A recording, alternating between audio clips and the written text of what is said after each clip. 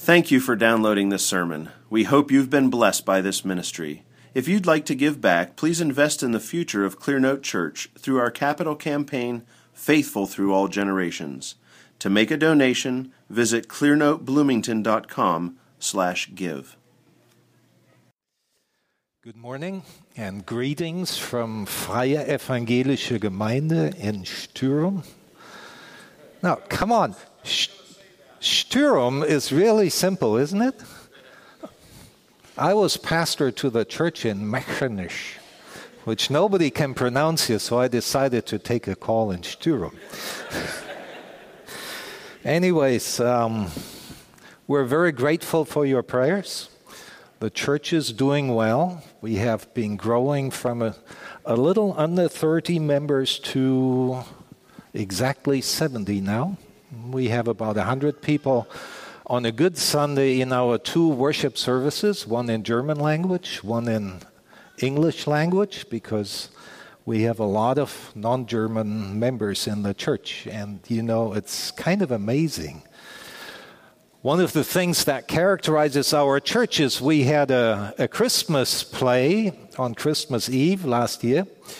And Ilse actually worked, my wife, she worked with the kids. And I like to say we had about 14 black sheep on stage.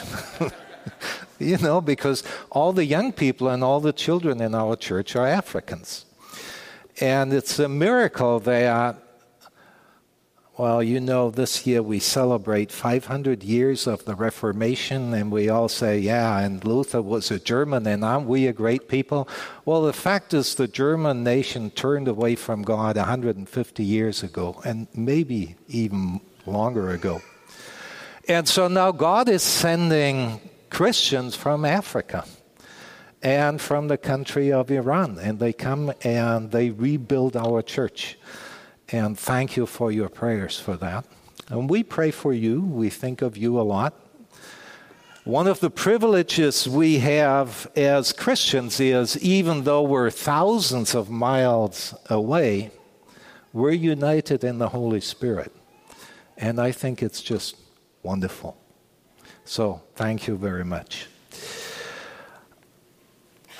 Our sermon text this morning is in the book of Genesis chapter 6, verses 5 to 8.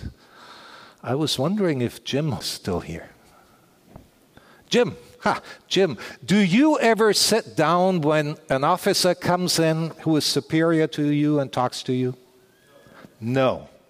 And so we have a habit in our church, which I'm going to teach you this morning, that when our King talks to us, we stand up. So would you please stand while God is talking to you from Genesis chapter 6, verses 5 to 8. Then the Lord saw that the wickedness of man was great in the earth, and that every intent of the thoughts of his heart was only evil continually.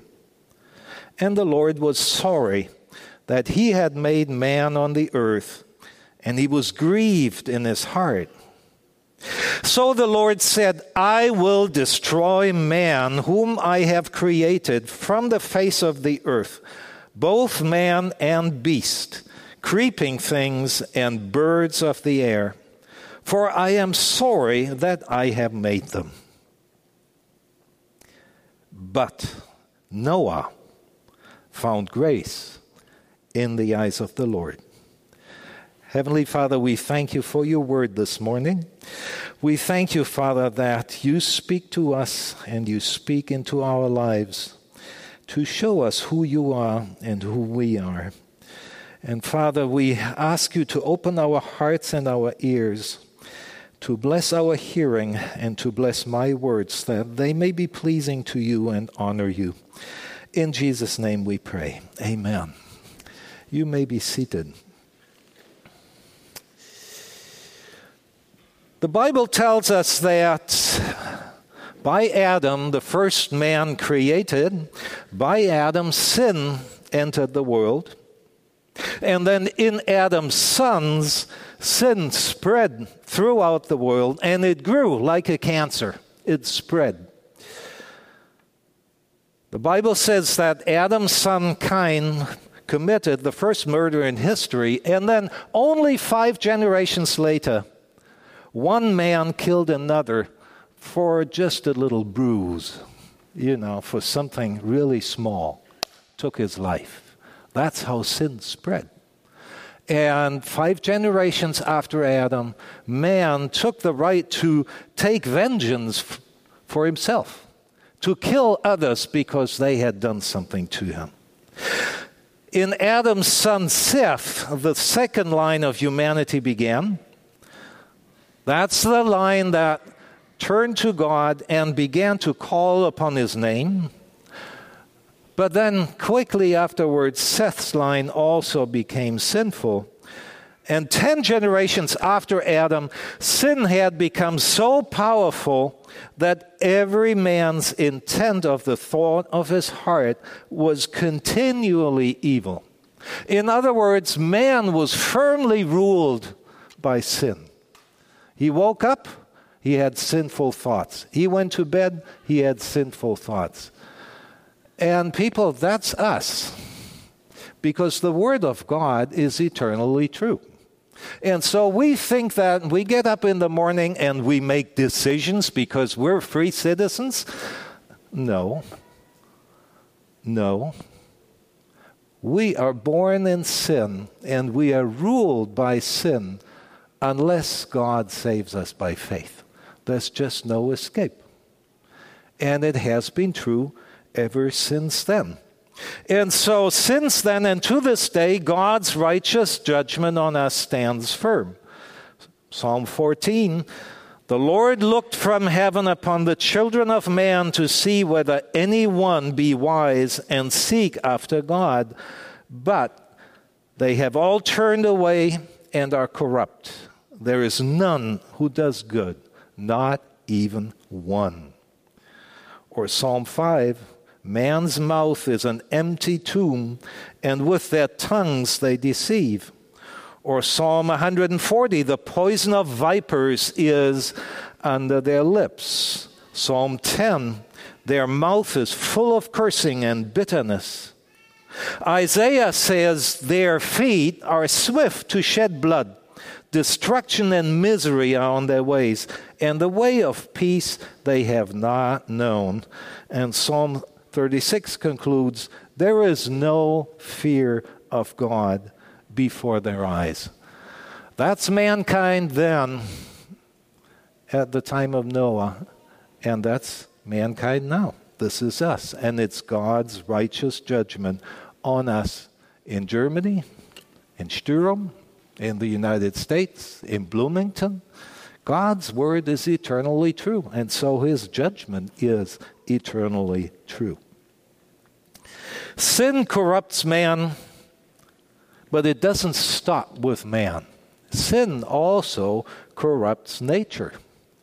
Genesis 6, verse 9, recounts the history of Noah, and then in verses 11 and 12 it says, but the earth was corrupt before God, and it was filled with violence.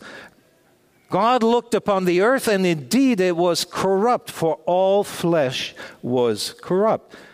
And all flesh, that's human flesh, and it's animal flesh. Human flesh is corrupt. After Adam and Eve sinned, human flesh was no longer as good as it was upon creation. That's why people suffer from illnesses and sicknesses and keep Adam in work, right? Because everything you do, you heal the consequences of sin. Human flesh is corrupt. After creation, it would never have happened that a little baby dies in her mother's womb. But after Adam and Eve sinned, that's what happened, because human flesh is corrupt. But animal flesh is corrupt too. In creation, the Bible says God had given all animals green plants to eat. And the lions and the sheep had been grazing peacefully together, and little children played with vipers. By the sin of Adam, animals became violent too. Animals kill animals. Animals eat animals. Animals like vipers and scorpions now have deadly poison that they didn't have upon creation. And some animals like hornets have dangerous stings. And so sin is transmitted from Adam and Eve, from man, to the animal world, to nature, and then it is passed on generation after generation in the animal world.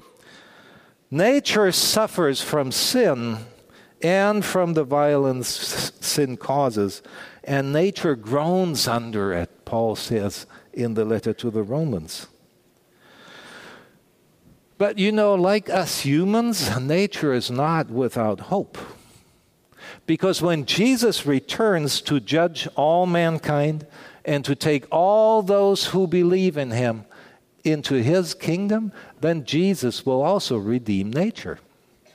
And then again, lions and lambs will graze together, and little kids will play with vipers, and the animal world will be redeemed. So, the gospel of Jesus Christ is good news for us, but it's also good news for nature. Tell your dog, tell your cat, there's hope. Okay? Because the gospel is good news not only for us human beings, it's also good news for nature. Now, God is saying this to us in the book of Genesis because God wants to warn us against romantic dreams and fancies about nature.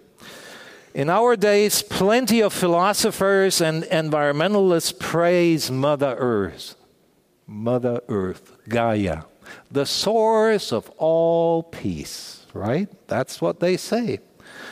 And they put nature above human lives.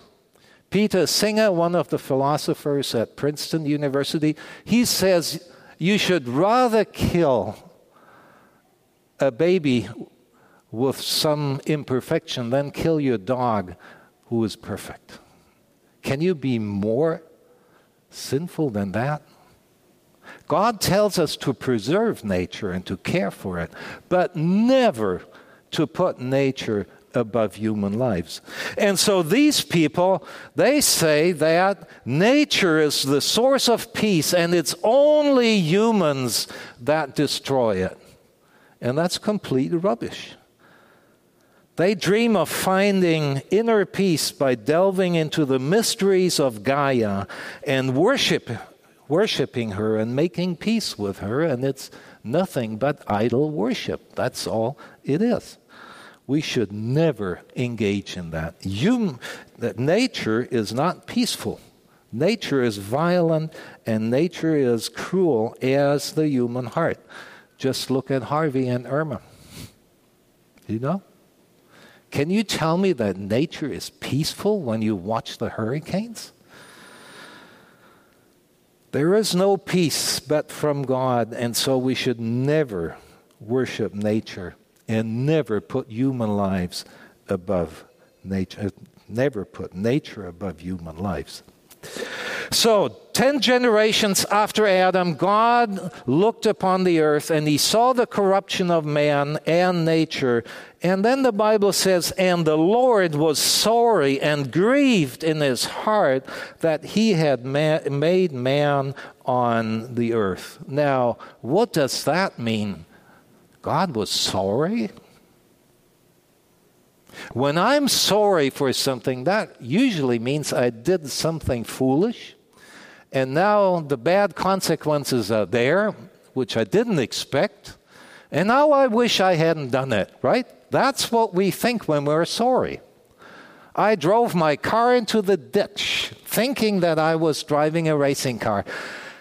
And now the car is gone, and I wish I hadn't done it. I'm sorry. That's what it means to be sorry. Is God sorry like that? No. Because everything that has happened since creation, God was never surprised. God knew exactly what was coming. God knew that Adam and Eve would sin.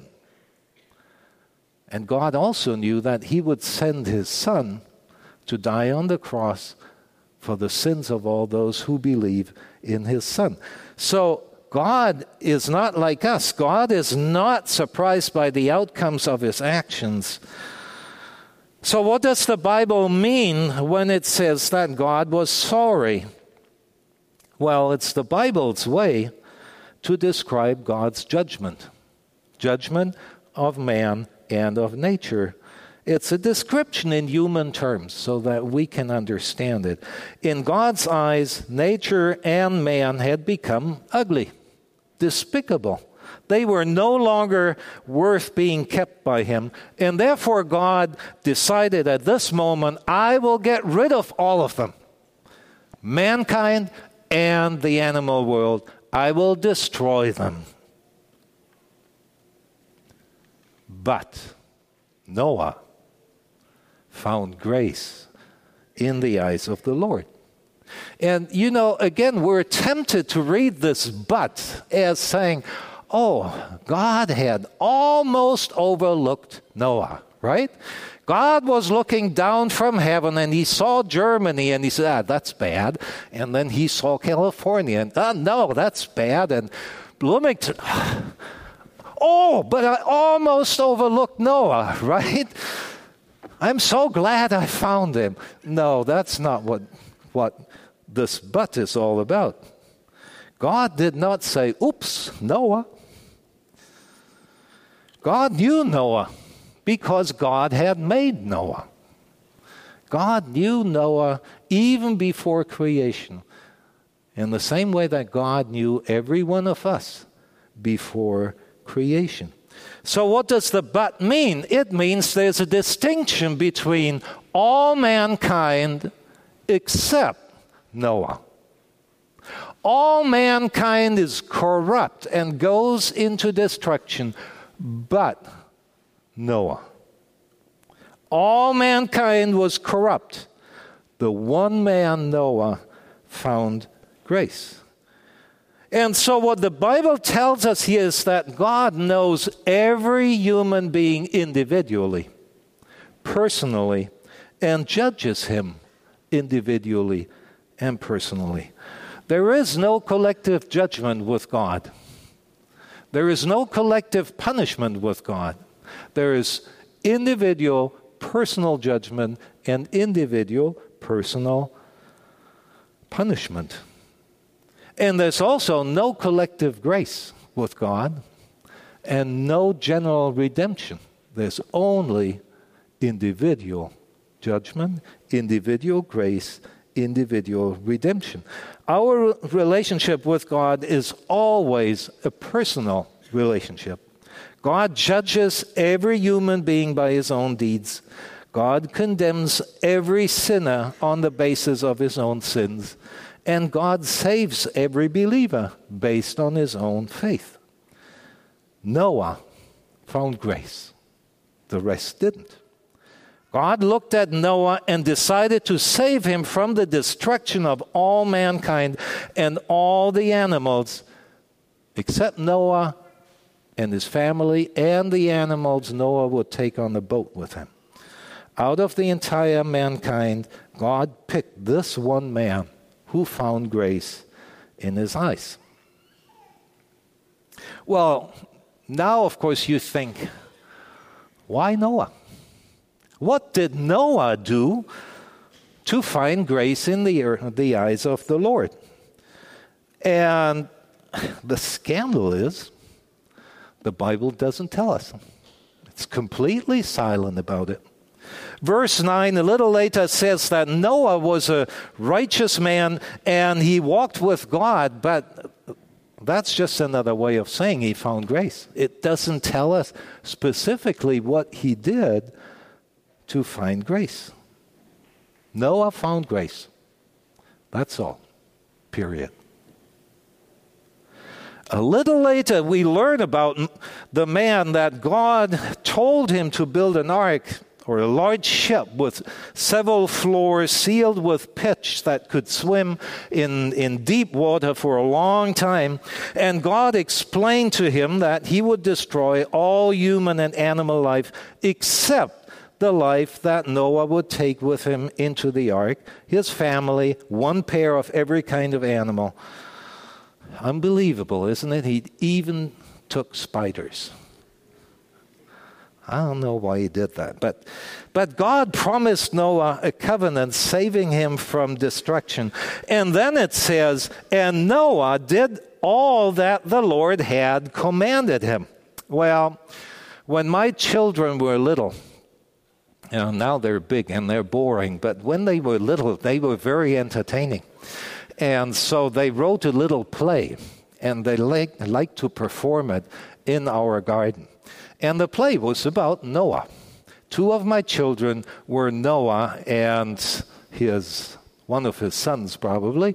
And so they set out to build a ship in the middle of a green field, and there's no lake, no sea, nothing around there. So, it's kind of odd to build a ship there.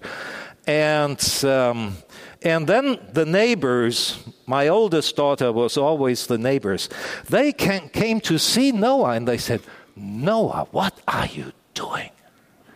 That's amazing. That's a big ship. And then a little while afterwards, the neighbors would come back and say, Noah, you're crazy.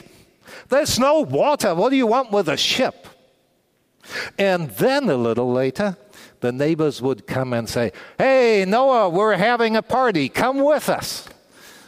Eat and drink with us. Let's have fun. But Noah did what the Lord had told him. And so they kept building the ship. Now, what does that say? It says Noah believed God more than his neighbors. And Noah, I assure you, was not a stupid man. He knew that it was kind of crazy to build a ship in the middle of green field. And so Noah trusted God more than his own wisdom. God spoke to Noah, and Noah did. And since creation, that's how all human beings, including you and me, should have lived. Noah had faith in God when nobody else on earth did. And so now you think, aha, so Noah earned God's grace by being obedient. He built a ship. That's why he found grace in the eyes of the Lord. No. The text says very clearly that Noah found grace in the eyes of the Lord, and then he built a ship. He didn't find the Lord's mercy because he built a ship. He built a ship because he had found mercy in the eyes of the Lord. And the point is, we cannot earn God's grace. God is completely sovereign in his grace. God alone decides whom he gives grace and whom he doesn't. God's grace needs no other reason than God's decision to be gracious. God says, I have mercy on whom I have mercy. Full stop. No reasoning. It's his decision. We cannot earn his grace through obedience. We are obedient to his work because we have found his mercy. Noah found grace because God wanted him to find grace. Or I would say it even more precisely, Noah found grace in the eyes of the Lord because God had made him that way. Because after all, God had created Noah, right? And he had created this one man such that he would have faith and trust God more than his own wisdom and more than his neighbors. And he would answer to God's grace with thankfulness and with obedience. And that's still true today. Jesus assures us that everyone who believes in him has eternal life. Whosoever believes in me has eternal life. Not will have, has already. John 6, verse 40. And immediately afterwards, Jesus says, and no one can come to me except the Father draws him. Okay? If God doesn't draw us to Jesus, we will never go. That's what we just sung in the song. I would never have accepted faith. Faith is always something that comes from God. The initiative is always with God. Faith is always originating with God. It's never our merit. You know, I know a lot of people who like to say, I made a decision for Jesus Christ. And the minute you hear that, you know that in the background they are thinking, and Jesus should be really thankful for that. Right? I made a decision for Jesus Christ. Yeah, and he's really glad I did. No. No. Faith is always a gift from God. And therefore, the Apostle Paul says, no one should boast, but if you boast, boast of the Lord.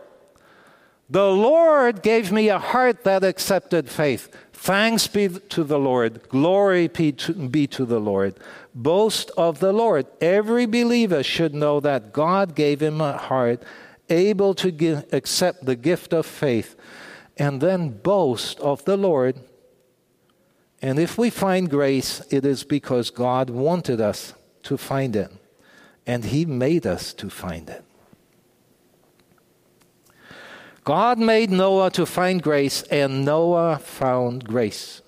And so there is the whole of mankind in its wickedness, which had become despicable to God, but the one man found grace.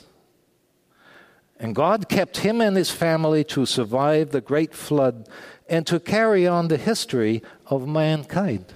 For the sake of the one God loved, he carried on mankind.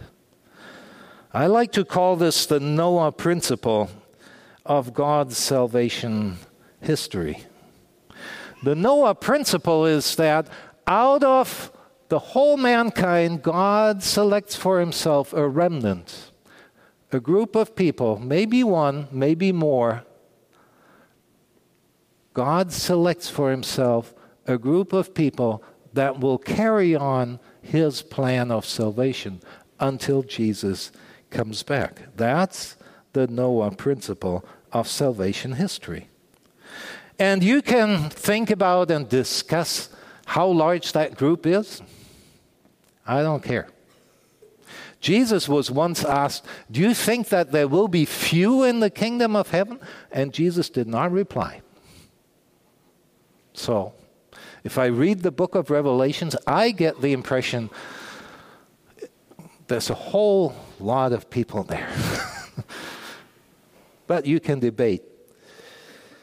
The important thing is God selects for himself a remnant with which he carries out the next step of his plan of salvation, while all the wicked people perish in their sin. And that principle, the Noah principle, goes through the entire Bible, and it holds even today. And therefore, even today, even this morning, every human being is faced with one important question. Am I part of God's remnant or not? Am I part of God's salvation history, or am I doomed for destruction? We see the Noah principle at work in the Old Testament. 10 generations after Noah, the world was occupied again by plenty of men. Man made another attempt to put themselves into the place of God. That's the story of building the Tower of Babel. You've heard about that story, right? And they like to tell us, well, they were trying to build a tower so high they could get into the place of God. And the Bible is really funny because they build and build and build and build. And then God comes down from heaven. And you have the impression that there was a long way to travel when they thought they were almost there. But that's not the point. The point of the story is that they say, let's build a city and a tower and make a name for ourselves. Now, in ancient times, your name is what you are, okay? Your role in life, your destiny, everything you are is your name. So when they said, let's make a name for ourselves, they said, we want to determine what we are and what we are in society and what we do with our lives. They were not content with being creatures. They wanted to be in God's place. That's the point of the story. And at that point, God talks to a man by the name of Abram, a descendant of Noah, and he told Abram to leave his home and go to a foreign country. Now, at that time, going to a foreign country is not like me getting on an airplane and flying from Frankfurt to Chicago and then Indianapolis and then drive down here and meet friends, right? Because if you left your home, that meant you were utterly without protection. Your home was where you were safe. If you left your home and your country, anybody could do with you whatever he liked. He could kill you, could make you a slave, whatever.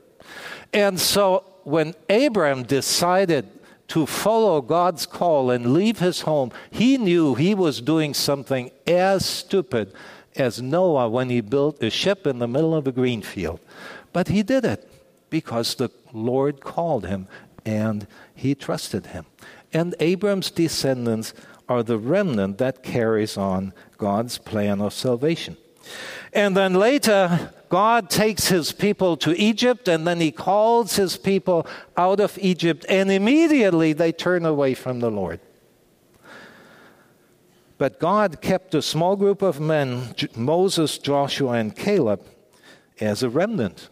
3 men who trusted him, and they saw the Holy Land, and Joshua and Caleb actually entered it. All the others died without seeing it. And then when the people lived in their land, immediately they turned to worshiping the Baals. And God kept 200 men under the leadership of Elijah as a faithful remnant.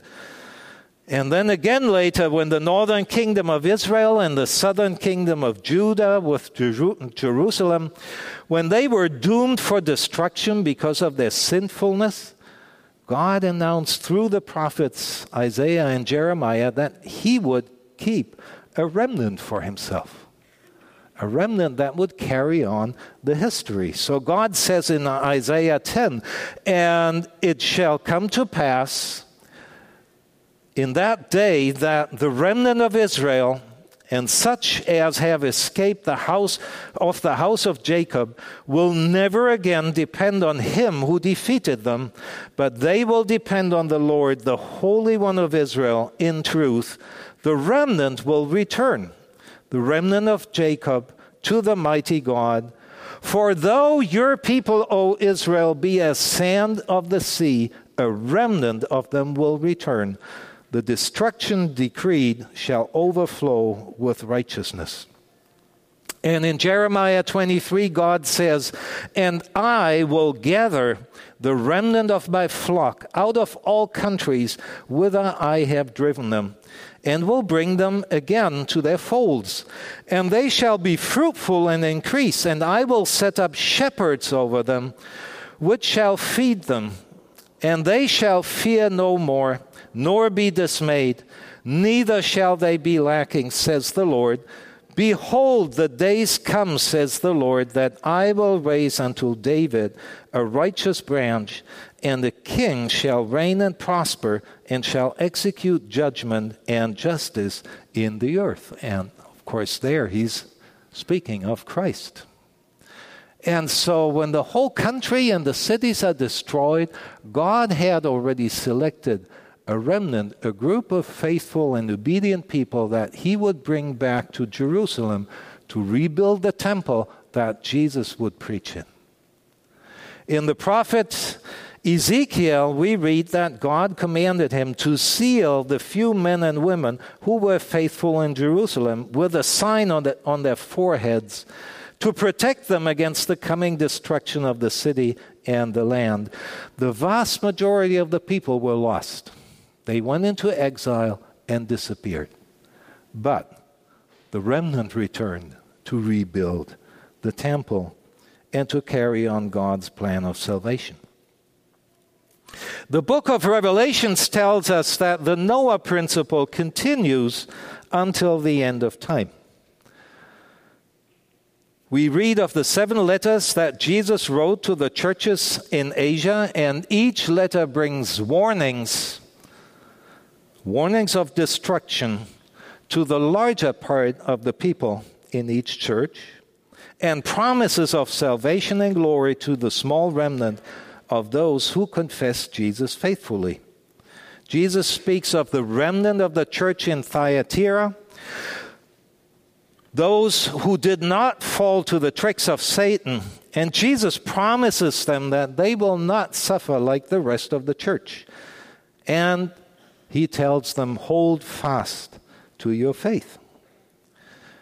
The majority of the church in Sardis was spiritually dead, but there was a remnant of faithful believers who will be with the Lord, Jesus says. Jerusalem will be destroyed by a great earthquake when Jesus returns, but the remnant, those who kept the word of God, have the testimony of their Lord and salvation in eternity. Now, let me bring this a little bit closer. A couple of weeks ago, a bunch of famous pastors published what is called the Nashville Declaration. And it deals with homosexuality and how the church should answer to it. And Pastor Bailey and his son Joseph and I and Brian Bailey, after looking at it, we set to work, and by now we published the Nashville Statement Fortified. It's on the Warhorn page, so go to it and read it. And I know that there are people in this church who, when they heard about this, said, can't we be for one time silent and not stand up against the famous ones and just for once march with the crowd? But people, Jesus says, be faithful. Hold on to your faith. That's the whole point. And if we do, we will be in his paradise. And so this shows that the Noah principle also holds today in the church. Not everyone who goes to church belongs to the kingdom of God. Church membership is not a ticket to paradise. Every man and woman going to church and every church member must ask himself, am I part of God's true remnant? Am I really saved? And those are hard questions. And they hurt. They hurt me when I ask myself. But you know, God in his mercy doesn't leave us with questions. He gives us answers. And so can I know whether I'm part of the remnant or not? The Apostle John gives us an answer in 1 John chapter 3. He says, we know that we belong to God if we love the brethren in faith. Those who love their brethren belong to God. And you know what? It does not say we belong to God if we like the brethren. It says if we love them. One of the sins in the church in Sturum that I have to deal with is that the elders think that you can only become a church member if we like you. Okay? If we think that you're like us and you sing the same songs and you live the same life. Then you become a member of the church. And I keep telling them, no, that's sinful. The point is not to like each other. The point is to love each other. And to love means to serve each other and to submit to each other. To love the brethren means you put the well-being of the brethren above your own. That's what love means. And be thankful if there are a bunch of people in this church whom you don't like. Those are the first ones you can love and know that you belong to God. Because it's easy to love your friends. It's more difficult to love the ones that you don't like. And so John says, if you love your brethren, then you can know that you belong to God. Only those who submit themselves to their brethren can be sure to belong to God, but they really can be sure. If you don't love your brethren and submit to them, God warns you to change your life and to change your heart in order not to be lost. And so the Noah principle holds even today. Out of a large number of human beings all over the world, God has selected the ones He carries His history on with. And out of a large number of churches all over the world, God has selected the faithful ones. And these are the people God has made to be faithful to Him and to do what He speaks. For their sake, God has not given up mankind altogether. And for their sake, the world has a future and a hope. Now, this raises another dicey question. So we say God created the people who believe in Him, but He also created the people who do not believe in Him, because God is the source, is the creator of all life. So if He created those who believe in Him, who trust Him, He also created those who don't trust Him. Oh, but those are the ones who are doomed for destruction. Isn't that unfair? Isn't that unfair that God made people that are doomed for destruction because He didn't give them a heart to receive faith? The question is very obvious. Isaiah spoke about it. Paul, in the letter to the Romans, speaks about it. And here's what Paul says. You will say to me then, why does God still find fault? For who has resisted God's will? But indeed, O man, who are you to reply against God? Will the thing formed say to him who formed it, why have you made me this? Does not the potter have the power over the clay, from the same lump to make one vessel for honor and another one for dishonor? And so what Paul is saying is, again, God is sovereign in His creation. If God decides to make people faithful, He has the right and the power to make people unfaithful. And to accept that, that's the essence of faith. To accept that God is sovereign. But you know, that's not all. The Bible tells us that God endures with much long suffering all those who do not believe in Him, in order to redeem His remnant. If there wasn't the remnant, humanity would have been destroyed a long time ago. As Isaiah says, unless the Lord had left us a seed, we would have become like Sodom and Gomorrah. So the Noah principle is an assurance to the godless world that God will not destroy the world until Jesus comes back. And God gives those who do not believe in Him good things: life, careers, status in society, money, fat bank accounts. And often God gives the people who do not believe in Him more of those good things than the people who are faithful to Him. Read the Psalms. How many times do you read in the Psalms, why do the wicked prosper? And the subtext is, they prosper more than the church. Isn't that scandalous? And Jesus says, yeah, but they have had their reward. It's over for them. We have something to look forward to. For them, the money they have, the fame they have, the status they have, that's all they'll ever have. We, if you believe in Jesus, we have something to look forward to. Jesus said, God lets his sun rise on the evil and the good and sends rain to the just and the unjust. And so ever since the great flood, the fact that there's a remnant of people who are faithful to God makes the world a better place, even for the wicked people. Because the faithful ones, they pass on the love of God even to the wicked, even to their enemies. It is in this sense that God said to Abraham, you shall be a blessing to many nations. And the prophet Micah said of the people of God, the remnant of Jacob will be among many nations like the morning dew of the Lord, like the rain on dry grass. The people of God are a blessing to the nations among whom they live.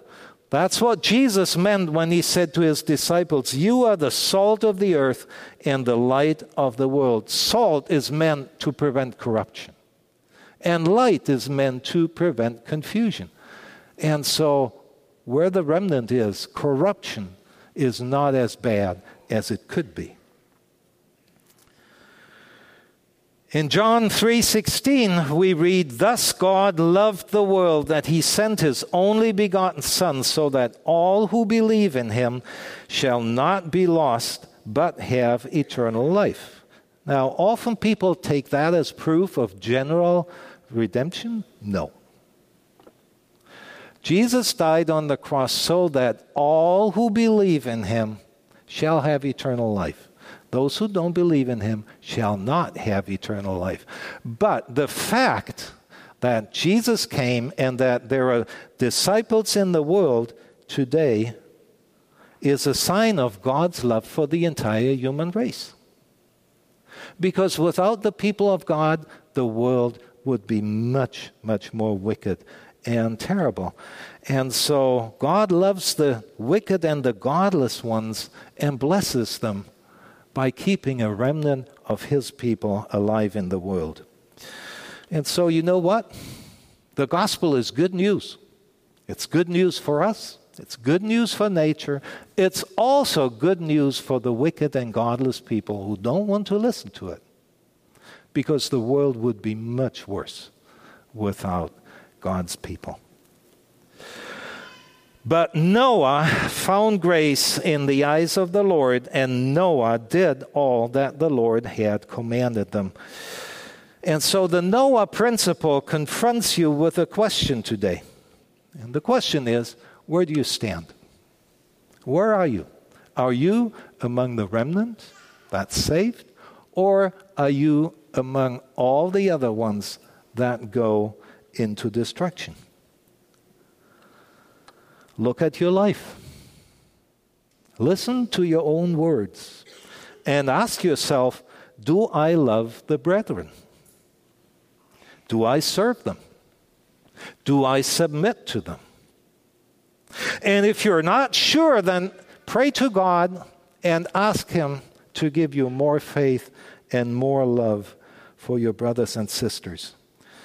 But if you're sure to belong to his remnant, then thank God from the depth of your heart for his goodness and his mercy. And then do what Jesus tells you to do. To love one another and to love your enemies. Amen. Let us pray.